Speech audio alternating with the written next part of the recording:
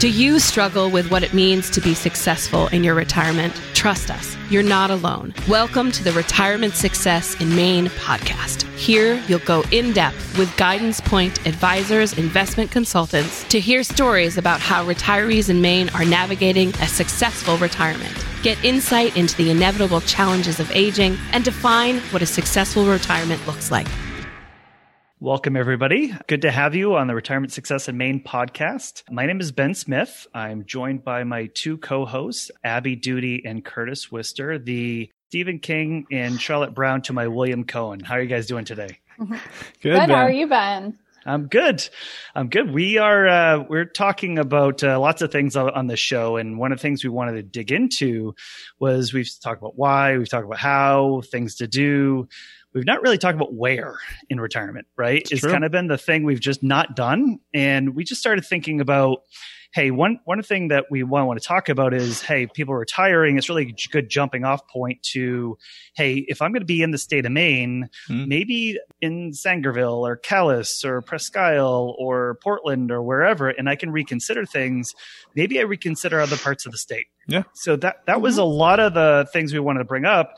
And we thought we would start with Bangor. Was one we wanted to start with. I know Curtis and I are in the Bangor area. Yep. And of course, that's close to home with us. Abby is a Portland native, of course, here.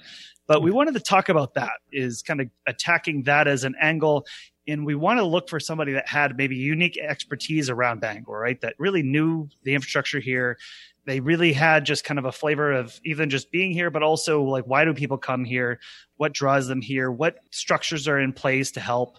All of that. So we are really excited to have today this person that is a multi-term city councilor. He's a former mayor of Bangor. He does a lot of advocacy work in the area, and he's a business owner of a Southern Weston, which is a marketing a PR firm in Bangor as well. So we wanted to have Cary Weston on. So we reached out. Cary was really gracious to come on. So Cary, thanks for coming on Retirement Success in Maine podcast. Hey, Ben, thanks for having me. Hey, Curtis, Abby. Hello. Good to be here. There. Yeah. I was just thinking about your literary author references coming in. I'm trying to think who I would fit in with, and I think I'm going to go with Dave Barry. I don't take myself too seriously. Oh, nice. That's a good one. My family is a big Dave Barry readers over the years. That's a really good one. And it's tough because I was trying to find the famous woman in the Bangor area too, and there's some good ones. So Charlotte Brown is an oldie, but for those that don't know, good Google search there. It might be worth a 5-minute version. So Cary, want to always start with our guest, right? Is we're talking about again why you should consider retiring to Bangor, Maine. But it's also important for them to get to know you, your unique perspective, your expertise here. So I'd love to hear about you and your upbringing and where you grew up. Let's start there. Yeah, so I haven't traveled far. I've done a full circle.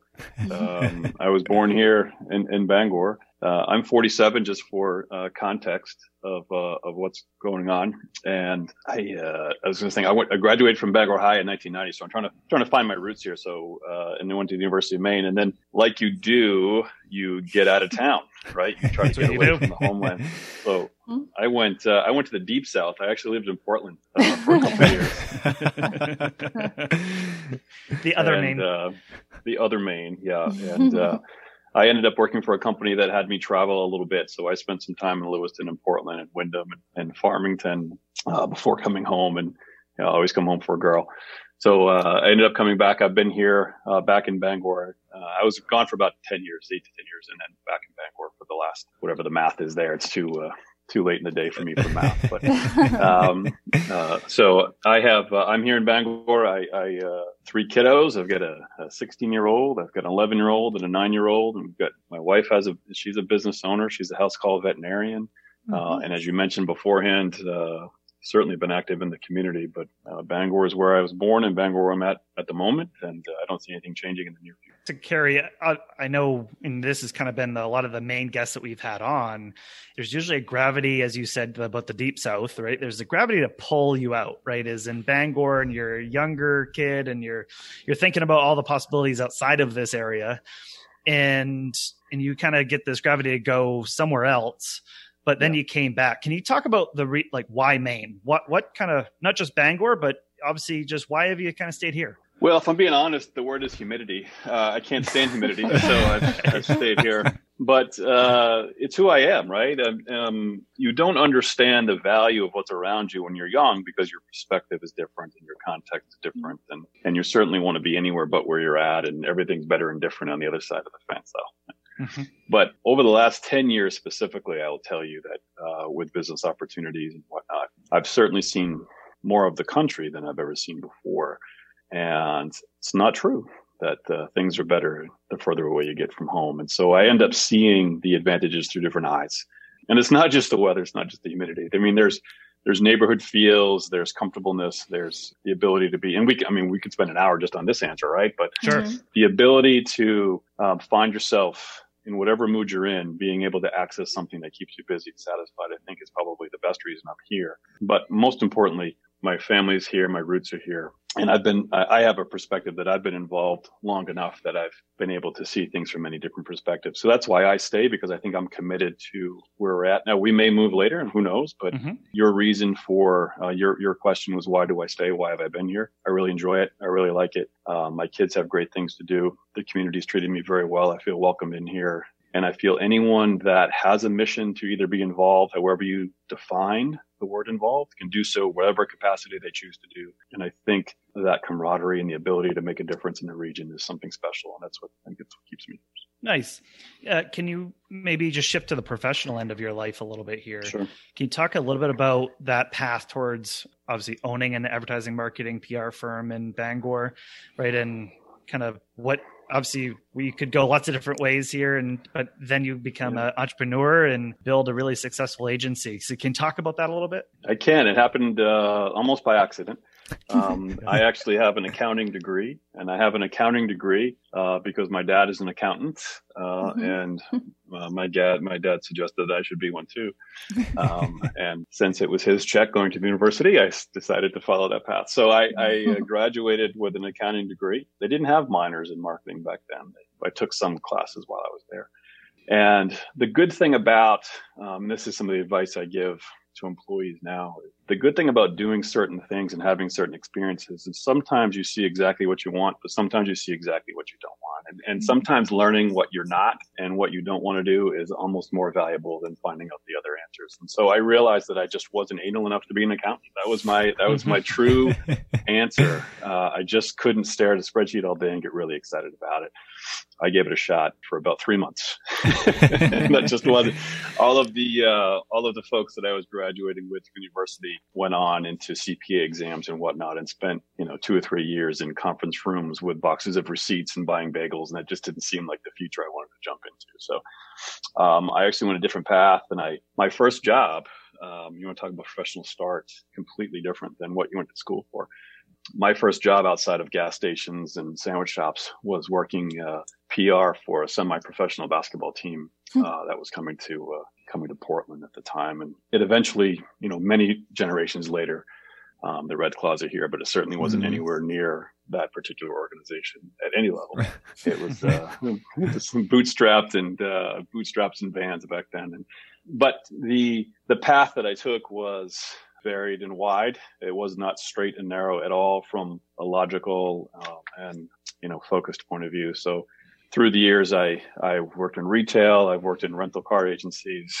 I've certainly worked in sports and did some PR. And my dad is his own business owner. He's a public accountant. And I'm going to reminisce here for a minute, but it's interesting when you are looking at things as a 22-year-old or even an 18, 19-year-old. The things that you put on your checklist of your dream job completely change as you go through the years. But back then, it was a leather chair and a business card, right? Those are the two things that really, I wanted my own business card and I wanted a leather chair that I could call my own. And so I had a goal to start my own business before I was 30. And that was the definition. I didn't have any other context on that particular goal. I just wanted to start my own business before I was 30. And so one day I decided I really enjoyed working problem solving. I enjoyed looking at strategy and development from that point of view. I enjoyed marketing and creativity. And so it made sense for me to explore this particular avenue. I went to work for an ad agency.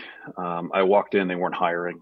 And I just kind of sold myself on getting a chance. And the reason I did that was I knew I wanted to do something like this, but I had no pedigree. I had no idea how you do it. I had no idea how they do it. And I wanted to see what they knew that I didn't. And, I found out that a lot of people are just making up as they go as well. And so it gave me confidence, And so one day, and this is very pertinent to retirement, but the other side of the spectrum, I woke up one day and decided that I was going to be self-employed. So I made that decision on a Friday. And I said, I'm going to do this. I had a small client on the side. It was maybe grocery money at the time.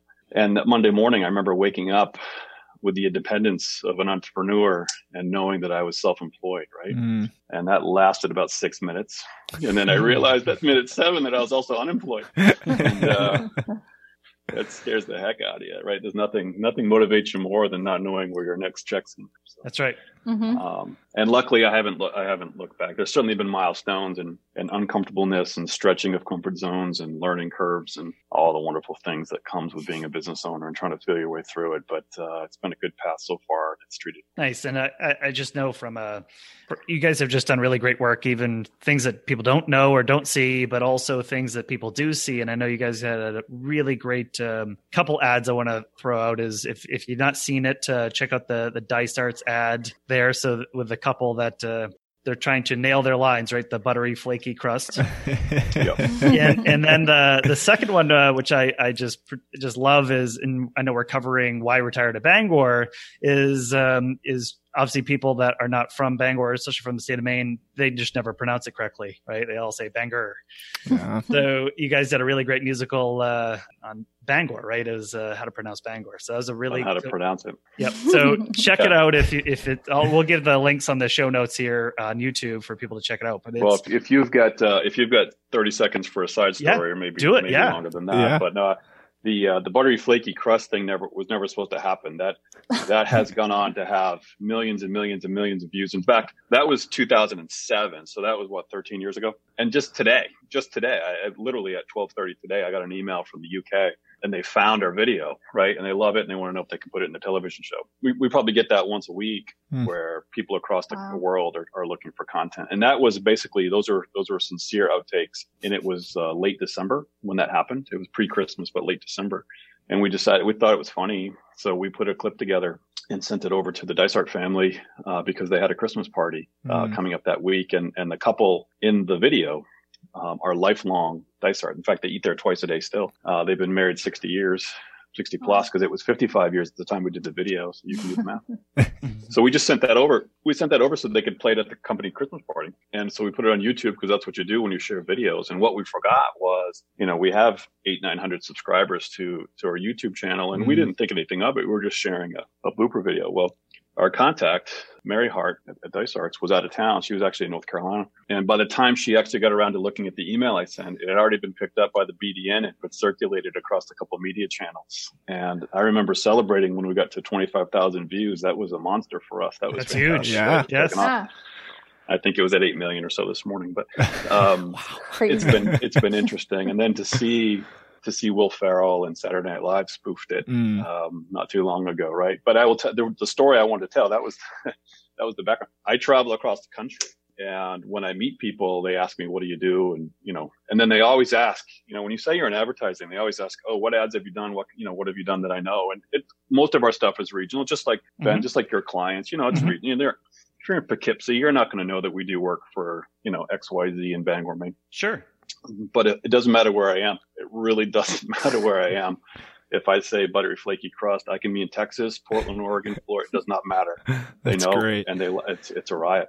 Second side story: the video to Bangor. We contribute to our Bangor Region Chamber Award dinner every year, and we try to put a video together to open that has some character and some comedy to it. And that was the year of creating an anthem for the city, because for years people said, we blame Roger Miller and his King of the Road song for that, right? Because that's where the pronunciation most famously goes wrong. But I have been in airplanes where people do not know who I am, and nor should they. And the pilot will come on and say Bangor, and every single flight, somebody Show them the video. Show them the video. So that's awesome. It's kind of cool to see your work travel with you. Yeah, that's very cool. We just want to make sure that we highlighted that because I think that just even augments and really just reinforces the whole, like, why do we want to bring you on, Cary? Because I think that just kind of, you just really get the flavor of Bangor, right? Is I think you kind of represent it, but also celebrate it. And I think we got to be able to have fun with this. And I think your firm does a lot of that too. So did you call Curtis Stephen King? Was he your Stephen King? Yes, I did. Yes. Right? Yes. So Stephen King story, I grew up with Stephen's son. So we spent some time at his house, but I worked at a deli here in Bangor. And this just tells you so you asked why, right? At the beginning, worked at a place called Fairmount Market for 4 years in college, pizza and sandwiches and, your classic around the corner stub shop. And it's a few blocks from Stephen's house. And he got an accident, a decade or so ago, which kind of changed his livelihood. And he's certainly well and able, but he doesn't spend as much time on the streets of public as he used to. But he used to be a very visible component in our city, walking around. It'd be nothing to see him in his son Owen's letter jacket, Bangor High School letter jacket, walking in Canvas All-Stars and jeans and reading a book down the sidewalk. And he'd come in and shoot the breeze with us at Fairmount Market. And one night he came in, and Tabby, his wife, Tabitha, was out of town. So he'd lean over and just start shooting the breeze with us. And he didn't know what he wanted for dinner. And a couple of minutes later, he comes back and asks for a pound of hamburger because he found a can of manwich on the shelf, and he hasn't had a manwich in a while. So Stephen was all excited. He's going to go make a manwich for dinner. And so we went up to the front, and Megabucks is our local lottery up here in Bangor or the tri-state area. A few minutes later, he's hooting and hollering from the front. He's, really excited. And we're like, Stephen, what is going on? And he's holding up his Megabucks ticket, right? And I thought, oh my God, Stephen King wins the lottery. That's fantastic. I said, what's going on, Stephen? And honest to goodness, he looked at us and he goes, guys, he just got 3 numbers right. That's a free ticket. He got so excited. So Stephen King left him in the Fairmount Market with a can of manwich, a pound of hamburger, and a free Megabucks ticket. Couldn't have been any happier. That's awesome, right? And which is, I think, when you hear that, when Stephen King talks about why Bangor is, he goes to the local movie theater and he doesn't get swarmed. It's just, hey, right. People see him, they know it's him, and there might be a hi Stephen there, how you doing? And it's leave him alone, right? Exactly right. Yeah, he can just kind of fit in. And I think that's what's really great is it's very tight knit here, and it's been really great. So I want to ask really 2 more questions about you, Cary. One is, why has it been important for you to engage in public service here, such as city council and nonprofit boards? So I want to start with that one. So I'm going to sound like an old curmudgeon when I do this, but I was taught that's what you're supposed to do. My grandfather told me that you leave the community better than you found it. And if you're going to be a part of it, if you're going to ask for the community to support you in however way you define that, it's up to you to give back more so than you get. And so that's the God's honest truth is I believe that's inherent among all of us to be a part of the community and do what we can to whatever talents we might have, even if it's just time to make the community around you better than when you left it. And that's the answer. Gotcha. So what's a little known fact about you that people would be surprised about? I can say the alphabet backwards, and I once took home a trophy in a stand-up comedy contest. Wow. Okay. All right. I like it. You gave me 3. I want to really now start digging into the topic, which we're kind of gathered on today, is really the idea about, again, if I'm going to retire or I'm pre-retirement right now, or maybe, and we just had Dr. Sarah Geber, who's really an expert in solo aging on an episode ago. And one of the things that we talked about was really there's 3 stages of retirement, right? That early retirement, like middle, then end of life stage. And they're all very different. But one thing that we can kind of consider is maybe where we are, aging in place might not be the best place to be, right? Is that we need to start thinking about and being open to other possibilities. And that's why retire to Bangor, Maine or other areas. Let's have that conversation and start thinking about it. And we have clients all over New England, right? And a lot beyond. But many of them really are considering that as, well, where should I move? Where's my best fit? Mm-hmm. And that's really what I get into the show here today is kind of like, where's this fit? And I want to just kick off the conversation with something about fun, like what's fun and quality of living. So can you talk about some of the fun things to do if you're residing in the Bangor area? Wow. I could go forever. Well, I pause because that's a very subjective term, right? Sure. There's a lot of folks that believe that bird watching and just sitting in a field and meditating is fun, right? And I don't have that patience, so I cannot do that. But I think I'll give you the answer that, and I'm just not speaking for the city. I'll speak for the region because that's right. really what it feels like, right? But really, if I give you any level of interest outside of professional sports, right, in an hour, you can do whatever you need. You can do whatever you need, from outside or inside, from doing it solo with finding groups to do it with, for whether it's quiet or whether it's loud and noisy. We've got first rate Live Nation international music tours that come through in the summer. There's 17,000 people on the waterfront for a Dave Matthews concert or Kenny Chesney concert or Fish or, Godsmack for that matter.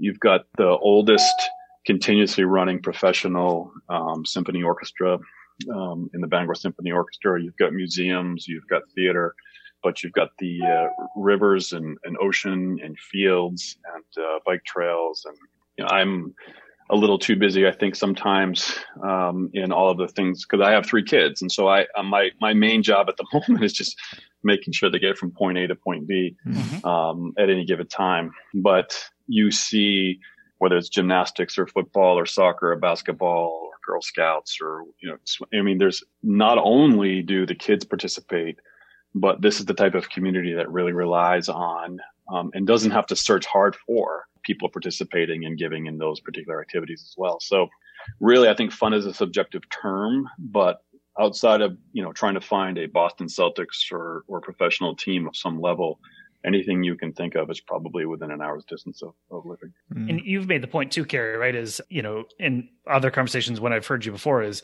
hey, I can be in the proper city of Bangor or Brewer or wherever else, Hamden, and I could be at a lake in 5 minutes, right? Is I can kind of access the kind of again, we're a small city here, but you can access the outdoors and feel like you're hundreds of miles away really quickly, which has been pretty nice. 100%. Yeah, 100%. I have deer. I'm in Bangor proper, and I have animals in my backyard on a regular basis, and that's not counting the kids. I mean, we're actual animals. So we talked about how easy it is to access things in Bangor. How easy is it to access fun things not in Bangor? So transportation, airways, stuff like that. Yeah. Yeah. So, Interstate 95 runs right through the heart of it, which is the pathway to Boston, New York, or even the Maritimes, right? So the highway may not go to Canada, but you're only an hour plus away from or a few hours away from Quebec and Montreal. International Airport is here, the Bangor International Airport. Full disclaimer, as a client, proud so, but the ability to get here and go anywhere is remarkably simple. I'm sad to say that I have tickets for Nashville in September that I don't think we'll be using, right? But we've got direct flights to Florida that I hope we are using in November. But the ability to go, I fly from here to Chicago, San Diego, Texas, Nashville, just in Savannah. Everything is very accessible with the airlines that run through here. So the ability for us to get away is very easy. And the best part for me is when I land, I'm 5 minutes from home, right? Yeah. So getting there is one thing, but when I'm able to come back and stop a long trip at the end of a long trip and be just a few minutes from my doorstep, that's a pretty good feeling. Yeah, absolutely. I want to change pace a little bit and get into kind of a serious topic that we have, with our clients and probably anyone listening here. As you get towards retirement, healthcare, becomes a big point of interest. Can you take a little time and just talk about the healthcare infrastructure here in the Bangor area, how it works well? And then kind of on the flip side, if there's areas that, maybe it's doesn't work so well and people may seek, going into Portland or Boston for areas in that healthcare need. Sure. And I'll preface this by saying I've been blessed and completely fortunate not to have to use much of what we're about to talk about. So, but I think if you were to define an industry that is well served and probably served as well as any place I've ever been in our community, it's healthcare. And both from a quantity and quality point of view. Bangor, Maine is a large state geographically. It might only be 1.3 million people from a population point of view, but geographically it's a large state. And Bangor sits, depending on your perspective, we're somewhere in the middle. And it serves at least half, if not close to 2/3 of a geographical area from a service center point of view for many of the things that you just brought up. The Northern Light healthcare system, the former Eastern Maine healthcare system, is based in Bangor and is far reaching all, around the state. And the ability for that system to have soup to nuts, let's say, is remarkable. You've also got Penobscot Community Healthcare, which has a wide footprint from a variety of full service, from dentistry to pediatrics to elderly care to whatever you need, right? And so you've got St. Joseph Healthcare, which is part of a Covenant Center.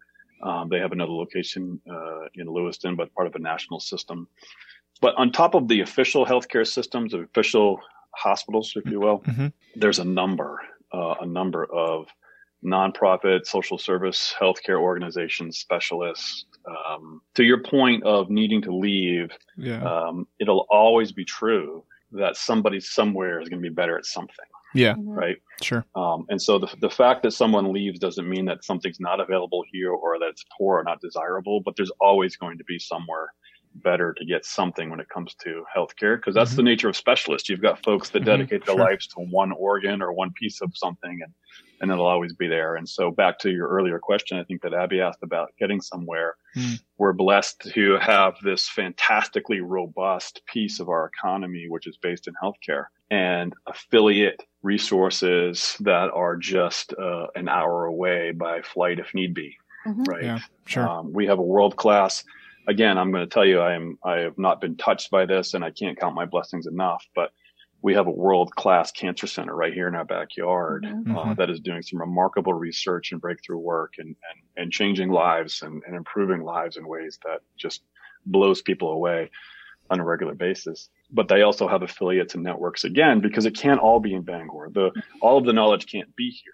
Right. So you tap in and you connect to resources greater than yourselves and specialists greater than yourselves. And the affiliations that the healthcare systems have with partner organizations of international fame, again, is only, an hour away if need be. Right. And that does happen. There are specialists that you need to get to, but my parents live here. My parents are both with us. My in-laws are still with us. And they're in their mid-70s. And with one exception, I think it was a knee replacement. And they've, as you get older, you start looking and using the healthcare resources you've been talking about in different ways. For sure.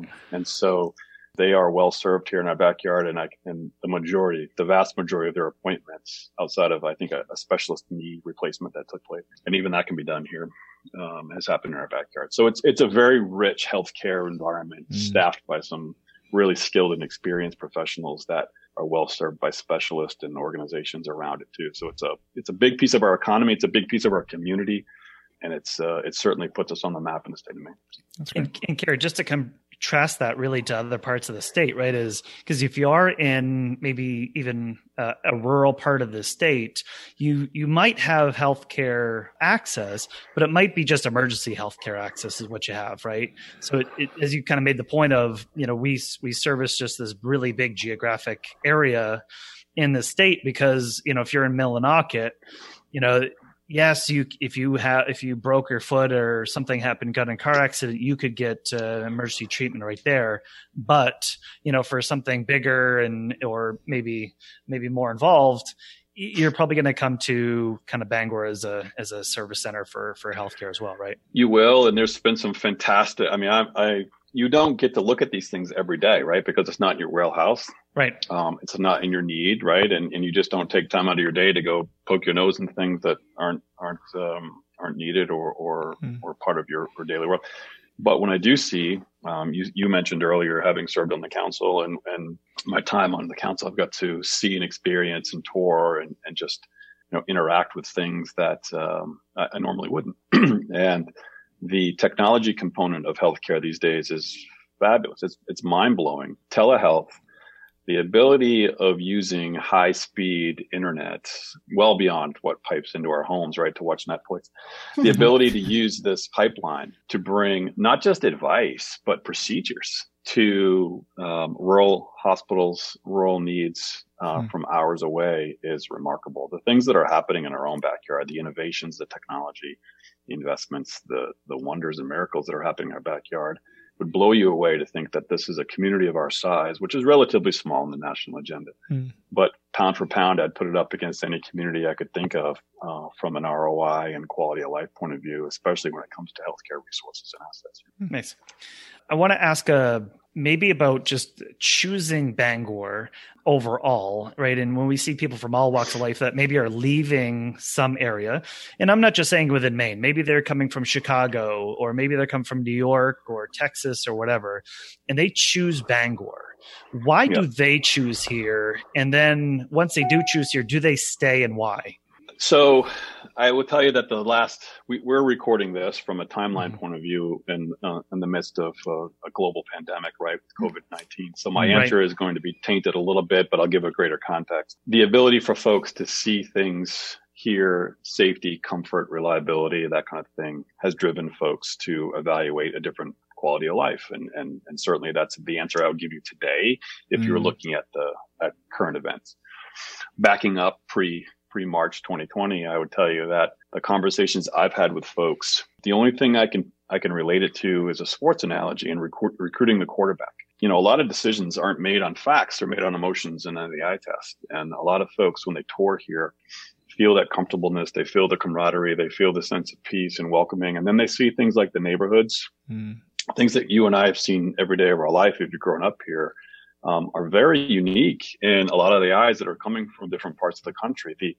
The old-fashioned neighborhood with a park and a stop sign is not a common thing as you travel from city to city. And our city was built, you know, in the 1800s on the backs of a global lumber enterprise. Some of the neighborhoods and houses that were built by the barons back in the day are still around, right? And certainly it's evolved through the years.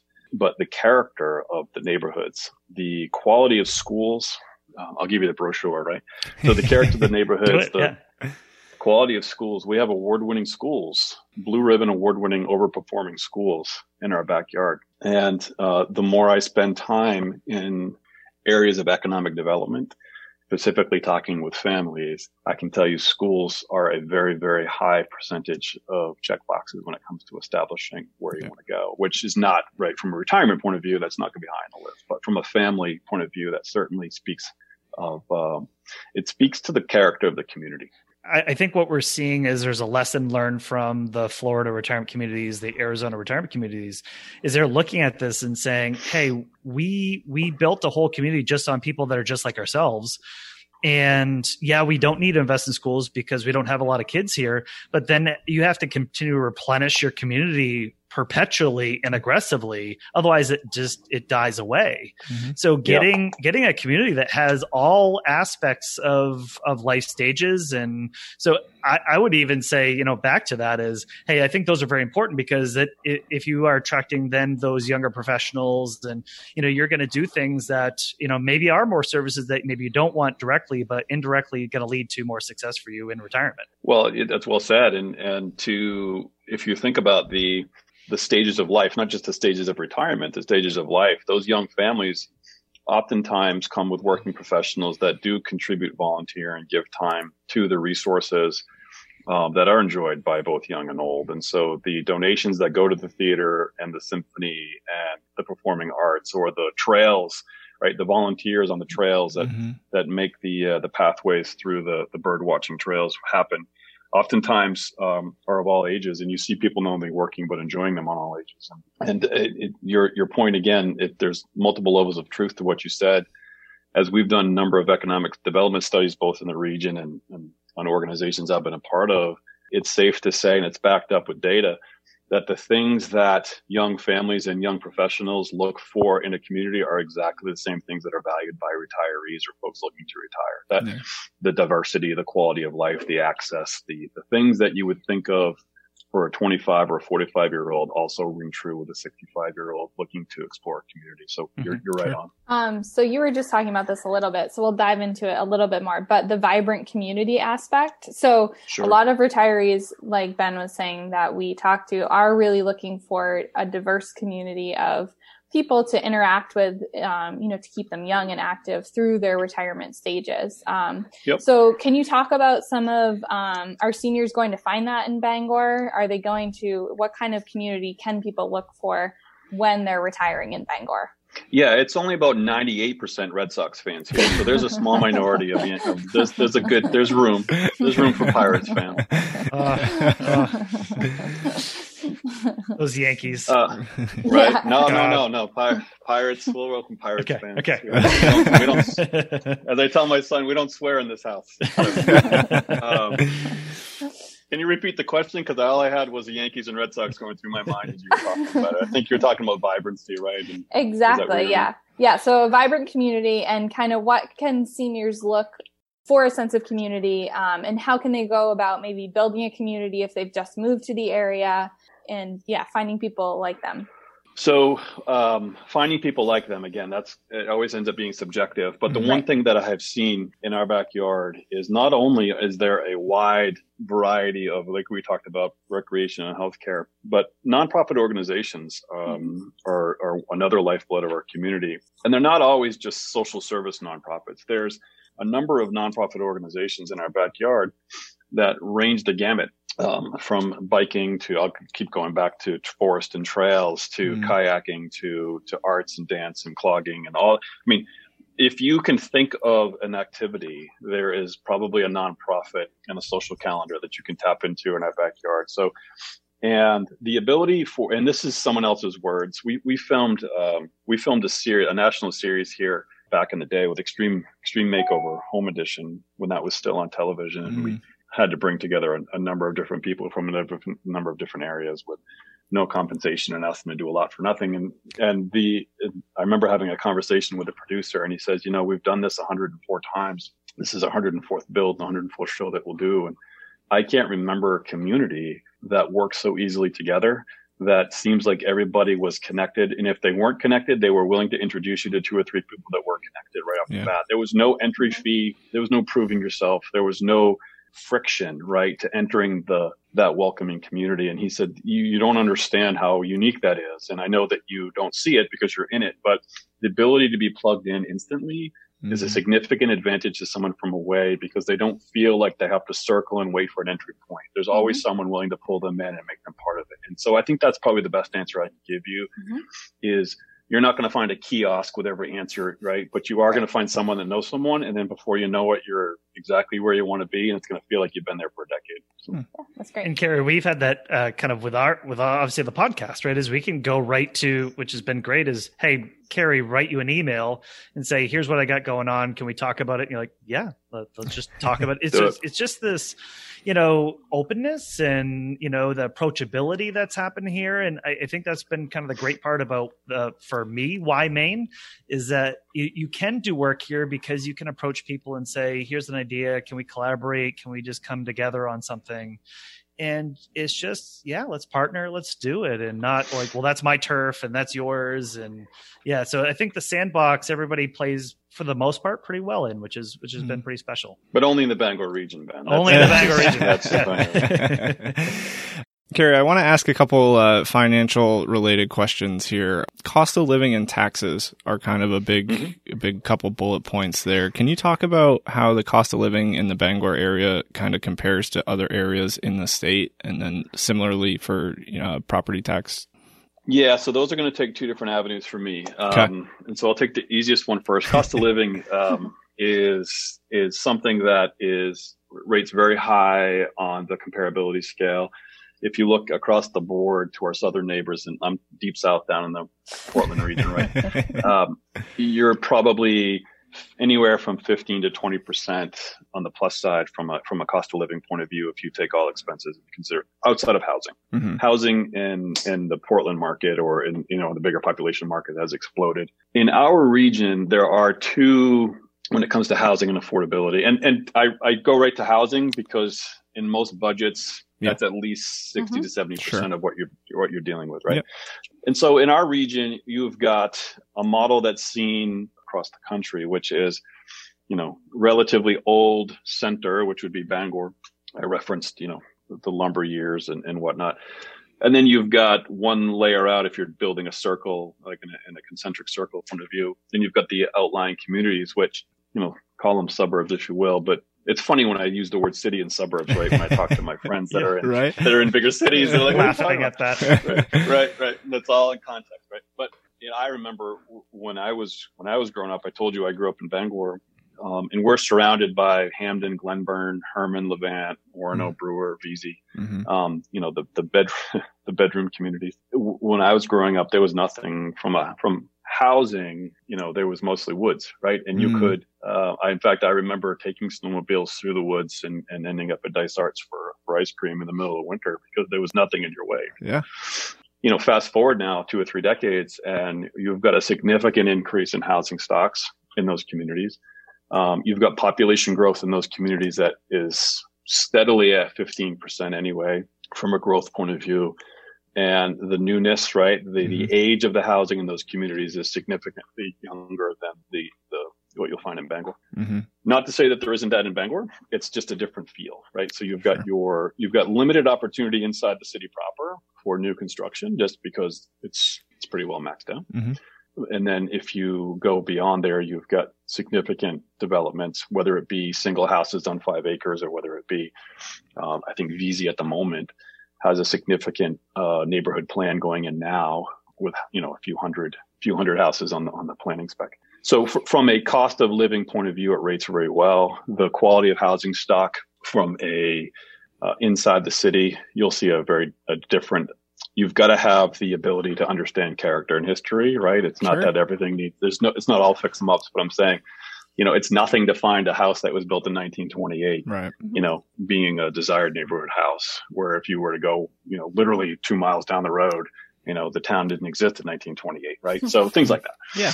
So taxes, I take on a very different point of view. I will say when I first started government, I would tell you, as background, I did serve 6 years here in council and 1 year as mayor, and I recognized that some of the financial challenges we were having in our city were not unlike what other municipalities were having around the state.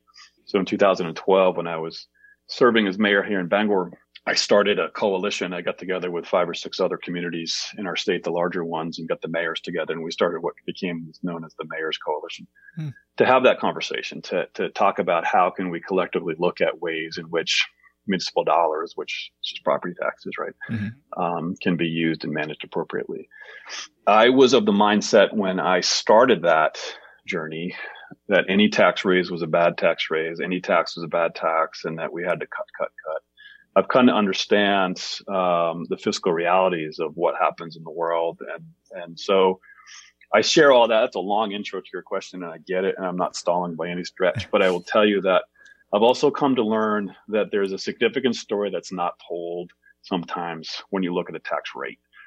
So if you simply were to look at the tax rates of our surrounding communities and compare it to Bangor, you would probably see lower numbers if you're looking at a mill rate, right? The measurement of the valuation of a tax.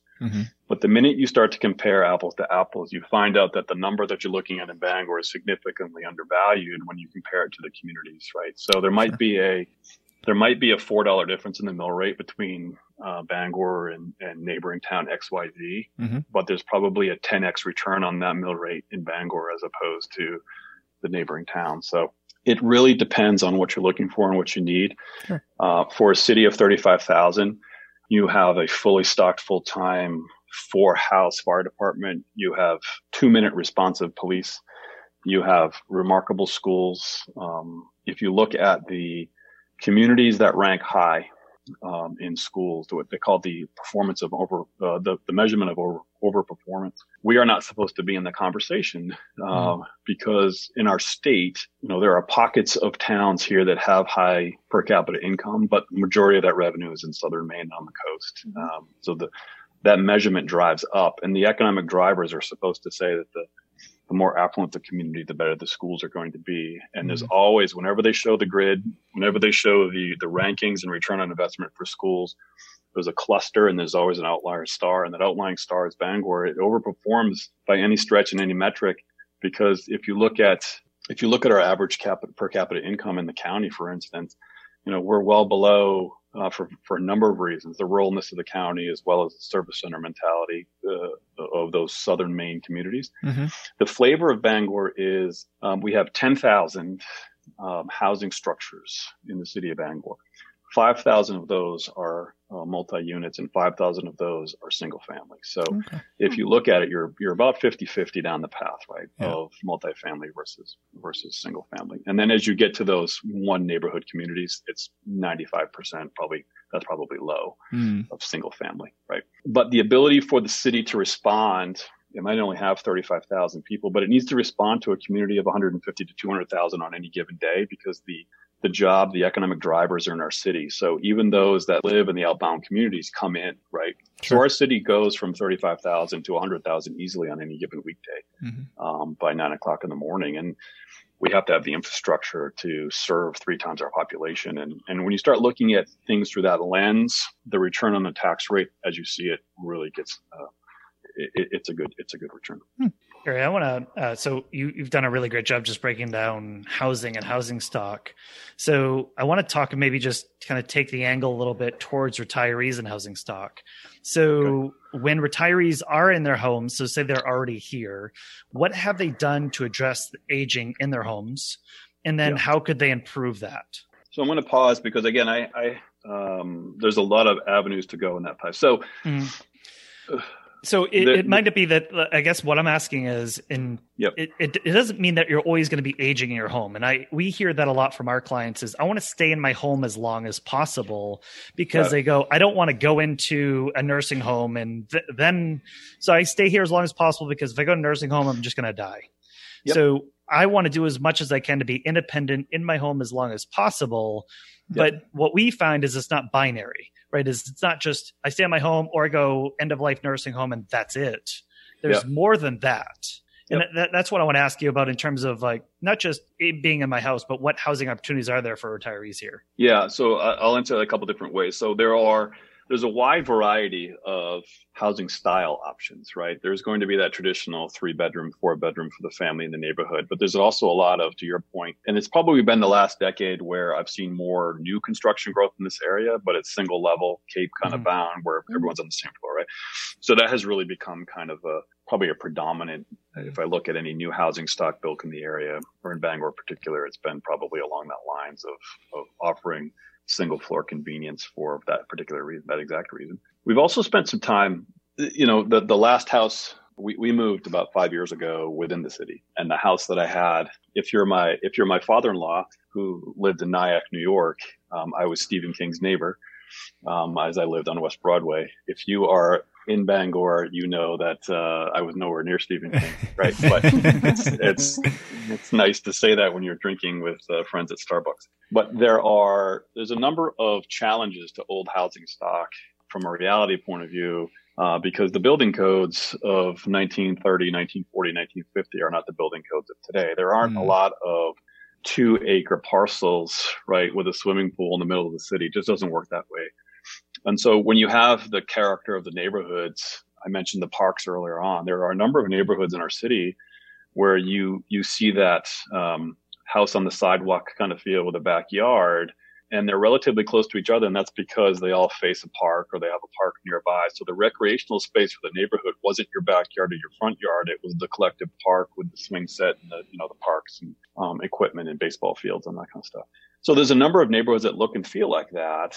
And what we spent time doing on my time on the council was trying to comb through the restrictions that would keep old housing stock or historic even houses from not being able to be redeveloped. And so there's a lot of conversation and work in the city ordinances that's taken place specifically over the last decade that's allowing modifications to housing for that exact purpose from a realistic point of view, to allow folks to live more comfortably for a longer period of time, and perhaps a house that wasn't designed to be modified that way, right? And so the ability for someone to see potential in modifying bathrooms or entryways, the city has tried their best to create opportunities for that ordinance to happen. The second thing I'll share with you is we just passed this. I left the council last November, so it's almost a year, 3/4 of a year now. But the last thing we did was introduce a concept of trying to make it easier for folks to convert or build on in-law apartments into homes that were traditionally deemed single family, right? So we now have the availability and clearance to allow modifications or additions in our neighborhoods that weren't there just 2 or 3 years ago. That would allow folks to bring aging parents and either modify a garage or add on an in-law apartment to that extent and fit within building codes and ordinances. So I think those are two very specific things that probably fall into an interest in the audience that you're talking about that would allow folks to not have that linear, I'm going to be in this home or I'm going to be in a nursing home, and have there be some transitional time. Nice. So we're going to totally shift gears here. So the weather, right? So Maine is notorious. Yes. So Maine is notorious for having 4 very distinct seasons. And maybe that's something that retirees are looking into, right? So, and the big question mark is winter, right? So how long, in your opinion, is Bangor's winter? How bad does the winter get? And, what can people do to stay active in the winter, particularly retirees? So the 4 seasons, as I wrote them down, was pre-winter, winter, mud, and 4th of July, right? That's pretty much it. Yep. My brother-in-law has a saying that says, "I hope summer's on a weekend this year." But it's so I told you asked me earlier on, why do I stay here? And the humidity is something I can't handle. So I have family in Atlanta. I spent time in Charleston last year in July for God knows whatever reason down in South Carolina. And it's just not fun for me to walk from one curb to the next and have to change my shirt. It just doesn't work well for me. It's not a good look. So what I tell folks when they ask that exact question, in fact, I have an employee that's been with us for about a year and 2 months, and he came to us from the Bahamas. And so this spring, we went to lunch when he first started here, and we went to lunch, and it was that day, Ben, you probably know, that first spring day where it's 55 degrees, right? And you roll the windows down and open up whatever event you have as you're driving down the street because you're in short sleeves, right? And so I was doing that, and Serrato is his name. And he was like, he looked at me like, "What are you doing? You've got 2 layers of sweatshirts on, and can we turn the heat on and all that?" I'm like, this is it. The weather is what you make it. And so one of the things we talked about, you can't hide it, right? You can't fake somebody and say, "Hey, there's no winter here. It's not the bad." Because they're going to find out eventually, right? But we tried that once. The ability for you to make the best of it. Our winter is a lot like summer in the southern climates, where the AC is on everywhere, and you go from AC climate to AC climate, and you get out of it as quick as you can, right? In winter, if you don't like the cold, you're basically going from one heated environment to a next. You don't build homes here with AC. You build homes here with heat, and that's just the reverse from these other climates, right? But the diversity of the offerings that we've had also lend themselves to some special characteristics. So our golf course and some of those recreation trails turns into cross country skiing. There's sledding hills that magically appear. You're only you're 45 minutes from a pretty nice little family hill for skiing. You're an hour and a half to Sugarloaf. Right. If you turn your lakeside access from bass fishing and trout fishing into ice fishing, you've got all that there. And so there's positives, but there's certainly a winter for sure. And how long it lasts is in someone else's hands but mine. But the ability, right, the ability to make the best of it comes with that territory of good old fashioned Yankee survivalism.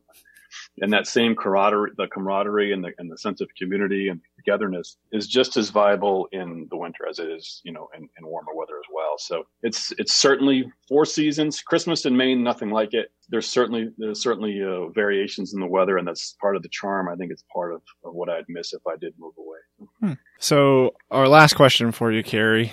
We're switching out of Bangor, and we're going to go back to put the spotlight on you. Oh, so as you join us here today on the Retirement Success in Maine podcast, we'd like to ask all of our guests sort of how they envision their own retirement. So what will be a successful retirement for you looking ahead? Well, making it there for one, right? Let's go there. There you go. So it's funny you asked me that question. It was our anniversary a couple of weeks ago, and we finally went out to an in-person dinner for the first time in 3 or 4 months, right? And sitting about 9 feet away from me at the next available table was a guy that had retired last year and was active in the community, and I got to know him. His name was Dennis, and he was having dinner with his wife, and I asked him, how's retirement? Because I know he hasn't slowed down. He's one of those guys that just will be busy all the time. Oh, yeah. And I said, "Are you busier now than you were? It seems." And he says, "I am." He says, and I said, "Were you happy that you did it? Did you make the right decision in retiring?" And he paused for a second, and he says, "You know what's changed?" He says, "I'm equally as active. and I'm having a lot of fun, but I've always had fun. I've always been active, but now I get to choose when to do it and if to do it. And he says, as long as I have the ability to do something that I'm interested in or not do something that I'm interested in, and either one of those choices is okay, I'm always going to think I made the right decision. And I think I'll just paraphrase Dennis's definition. I think the ability to put your time and efforts into something that makes you happy or that matters to you or not. Sure. And that is the definition for me, is being satisfied with whatever decision you have, because the decision is solely yours. It's not dependent on a time clock. It's not dependent on someone else's liability of what you do or what you don't do. And being able to self-pace, self-enjoy, and invest at your own free will, however you define that, I think is the definition that I'll choose to use for a successful retirement. That's great. I love that, Cary. And because I would also say too is, just listening to our conversation over the last, during this episode, you're living that anyway, right? That's kind of your values and who you are as it is. So just being more of yourself is awesome. So you've been such a great ambassador for Bangor. So thank you for coming on our show today. It was a lot of fun. No, I appreciate that very much. And, I'm glad to see that you guys are promoting our region. I know you've got clients throughout New England and probably beyond that as well. Certainly got a solid reputation, and it's nice to have a spotlight and an opportunity to kind of talk about the realities and the things that make our area special. So thank you for that. Yeah. All right. Well, Cary, appreciate coming on, and I'm sure we'll catch you next time. Absolutely. Thanks, guys. Yeah. Thanks.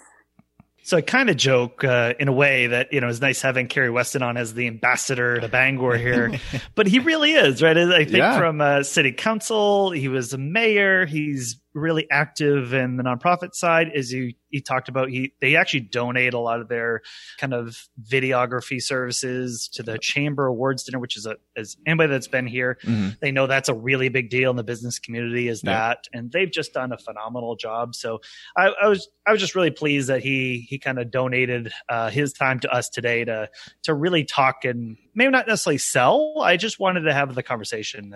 So it was really good that he did that. We always kind of wrap up our show, as we all know, kind of highlighting some lessons that we took away from today. I'm actually going to have Abby start because she's the non-Bangor person. So she's got, hopefully she's got some kind of really valuable lessons of why Bangor is kind of a nice advantages here. So Abby, what'd you learn today? Yeah, absolutely. So what I found so interesting that Cary was talking about is a lot of your neighborhoods in Bangor are apparently set up with a park in the middle of them to create community, right? So we don't have that in Portland. And I find it very interesting and cool that the city planners, way back planned out the city that way to have a community feel to it, which Cary echoed through all different types of community in Bangor. And I think that's a really special thing about Bangor and, very unique. So I didn't even know that. And I spend a lot of time in Bangor, even not being from Bangor. But now you're going to drive through, right? And you're going to go, there's the park, there's the park, there's the park. And all the houses are going to face, right? Exactly. Yeah. I think that's very cool. Very neat. Curtis, what did you take away from, because you are an actual Bangor resident. We're actually broadcasting right now from Bangor. Exactly. Itself. Born, raised, and never leaving. So one piece that really stuck out to me was when we asked Cary about the taxes, and he talked about the mill rate and his time serving on city council and being mayor. And I think it's easy for someone to look at the taxes for Bangor specifically compared to the surrounding towns and communities and think that it's high. And because I think you'll see that it is higher compared to the neighboring towns. But, and he talked about himself, how we had to look at it at a different lens. And that kind of forced me to, as he was talking about it, to think about, how much there is in Bangor. He referenced the robust fire department, the police department that has such quick and amazing response times. And then, the schools. He talked about how great our schools are. I say go Rams. And then even another piece on top of that, he talked about how much, being a population center, this city is built to support 3 times its normal living population. And I never thought about that because, he said any given day at 9 a.m., the population's tripled. So that was a really cool piece. Again, as someone who lives in Bangor and pays property taxes in Bangor, it was nice to kind of hear that other angle of it. So I really appreciated that. Nice. And I think from my end is, I think what's really important, we wanted to highlight is again, why Bangor is, I think when people kind of think about all the areas of the state, right, is you could go coastal, right? What if I live right on the coast? Wouldn't that be beautiful to be staring at the ocean and getting access to that, right? And or what if I was in Portland, where you have a little bit more kind of an urban center in the state? And I know Portland, it really isn't, grand scheme of things, that big of a city either. Right. But you go Aroostook County with farms, and Western Maine with a little more mountains. You have all these very kind of different populations and different geographies. But what's been pretty cool about Bangor is it truly is the geographic center of the state, right? Sure. It's an hour, maybe 20 to Bar Harbor, right? Which is, I know that's a gateway there. It is like an hour to really most coastal areas, Ellsworth, for example, but also going to Canada is a couple hours away. As he said, if you want to go to Quebec, go to Quebec City or St. John, New Brunswick, or places like that. That's a really easy skip and a jump. Going to go skiing, well, again, an hour to 2 hours away. Some really great skiing going on. If you want to go to Portland, when I want to access those things, a couple hours away. So I think that's gonna, as long as you're okay being in the car for that long, that hour to 2 hours, it's a pretty easy day trip to kind of do anything you want to do, and it's very diverse. So I think that was, for me, has been the personal draw, is that I can go do anything I want, and it just feels like I could be in Canada and Quebec City in, less than half of a day. Yeah. And it's like, it feels like Europe, right? And it just feels like something completely different. So again, I know when people ask, well, why Bangor? And they go, weather, winter must be 11 months and 28 days. And then you get 2 days of summer, That's right? Joke, which is, maybe partially true, but I think with that, there's just, I think there's a lot of it about the people, the values, the geography, and all that's happening here. So again, I think with what we want to do here is maybe take some time highlighting other areas of the state too, and just kind of put that shine on each one of them, and each one of them have their advantages, and maybe that kind of helps narrow the decision making down for retirees. So want to thank everybody for listening in to today's show. We are at episode 24. So if you want to check out more resources, we'll actually post, as Cary's giving the story about the Dice Arts commercial, we'll have that there. Yeah. We'll have the Bangor anthem, which is phenomenal. If you've not seen it, it was even on the Today Show. I know he didn't mention that part, but we'll have the YouTube link there, plus a little bit more of the resources for the city of Bangor, because I think those are all really valuable to check out. So you can go to blog.guidancepointllc.com/24 or 24 and find that there. Again, you can find us. We'll have these clips up on YouTube as well. Check that out. Search for Retirement Success in Maine. Hit a subscribe button, and you can follow us there. And of course, all the podcast channels, which we hope you're listening to as well. But thanks for tuning in today, guys, and we'll talk to you next time. Ladies and gentlemen, you've just listened to an information-filled episode of the Retirement Success in Maine podcast. While this show is about finding more ways to improve your retirement happiness, Guidance Point Advisors' mission is to help our clients create a fulfilling retirement. We do financial planning so that people can enjoy retirement and align their monetary resources to their goals. If you're wondering about your own personal success, we invite you to reach out to us to schedule a 45-minute listening session. Our advisors will have a conversation with you about your goals, your frustrations, and your problems. Make sure you check out Guidance Point Advisors on our blog, Facebook, and LinkedIn. And you can always check out more episodes of this podcast on iTunes and Spotify. And of course, keep on finding your retirement success.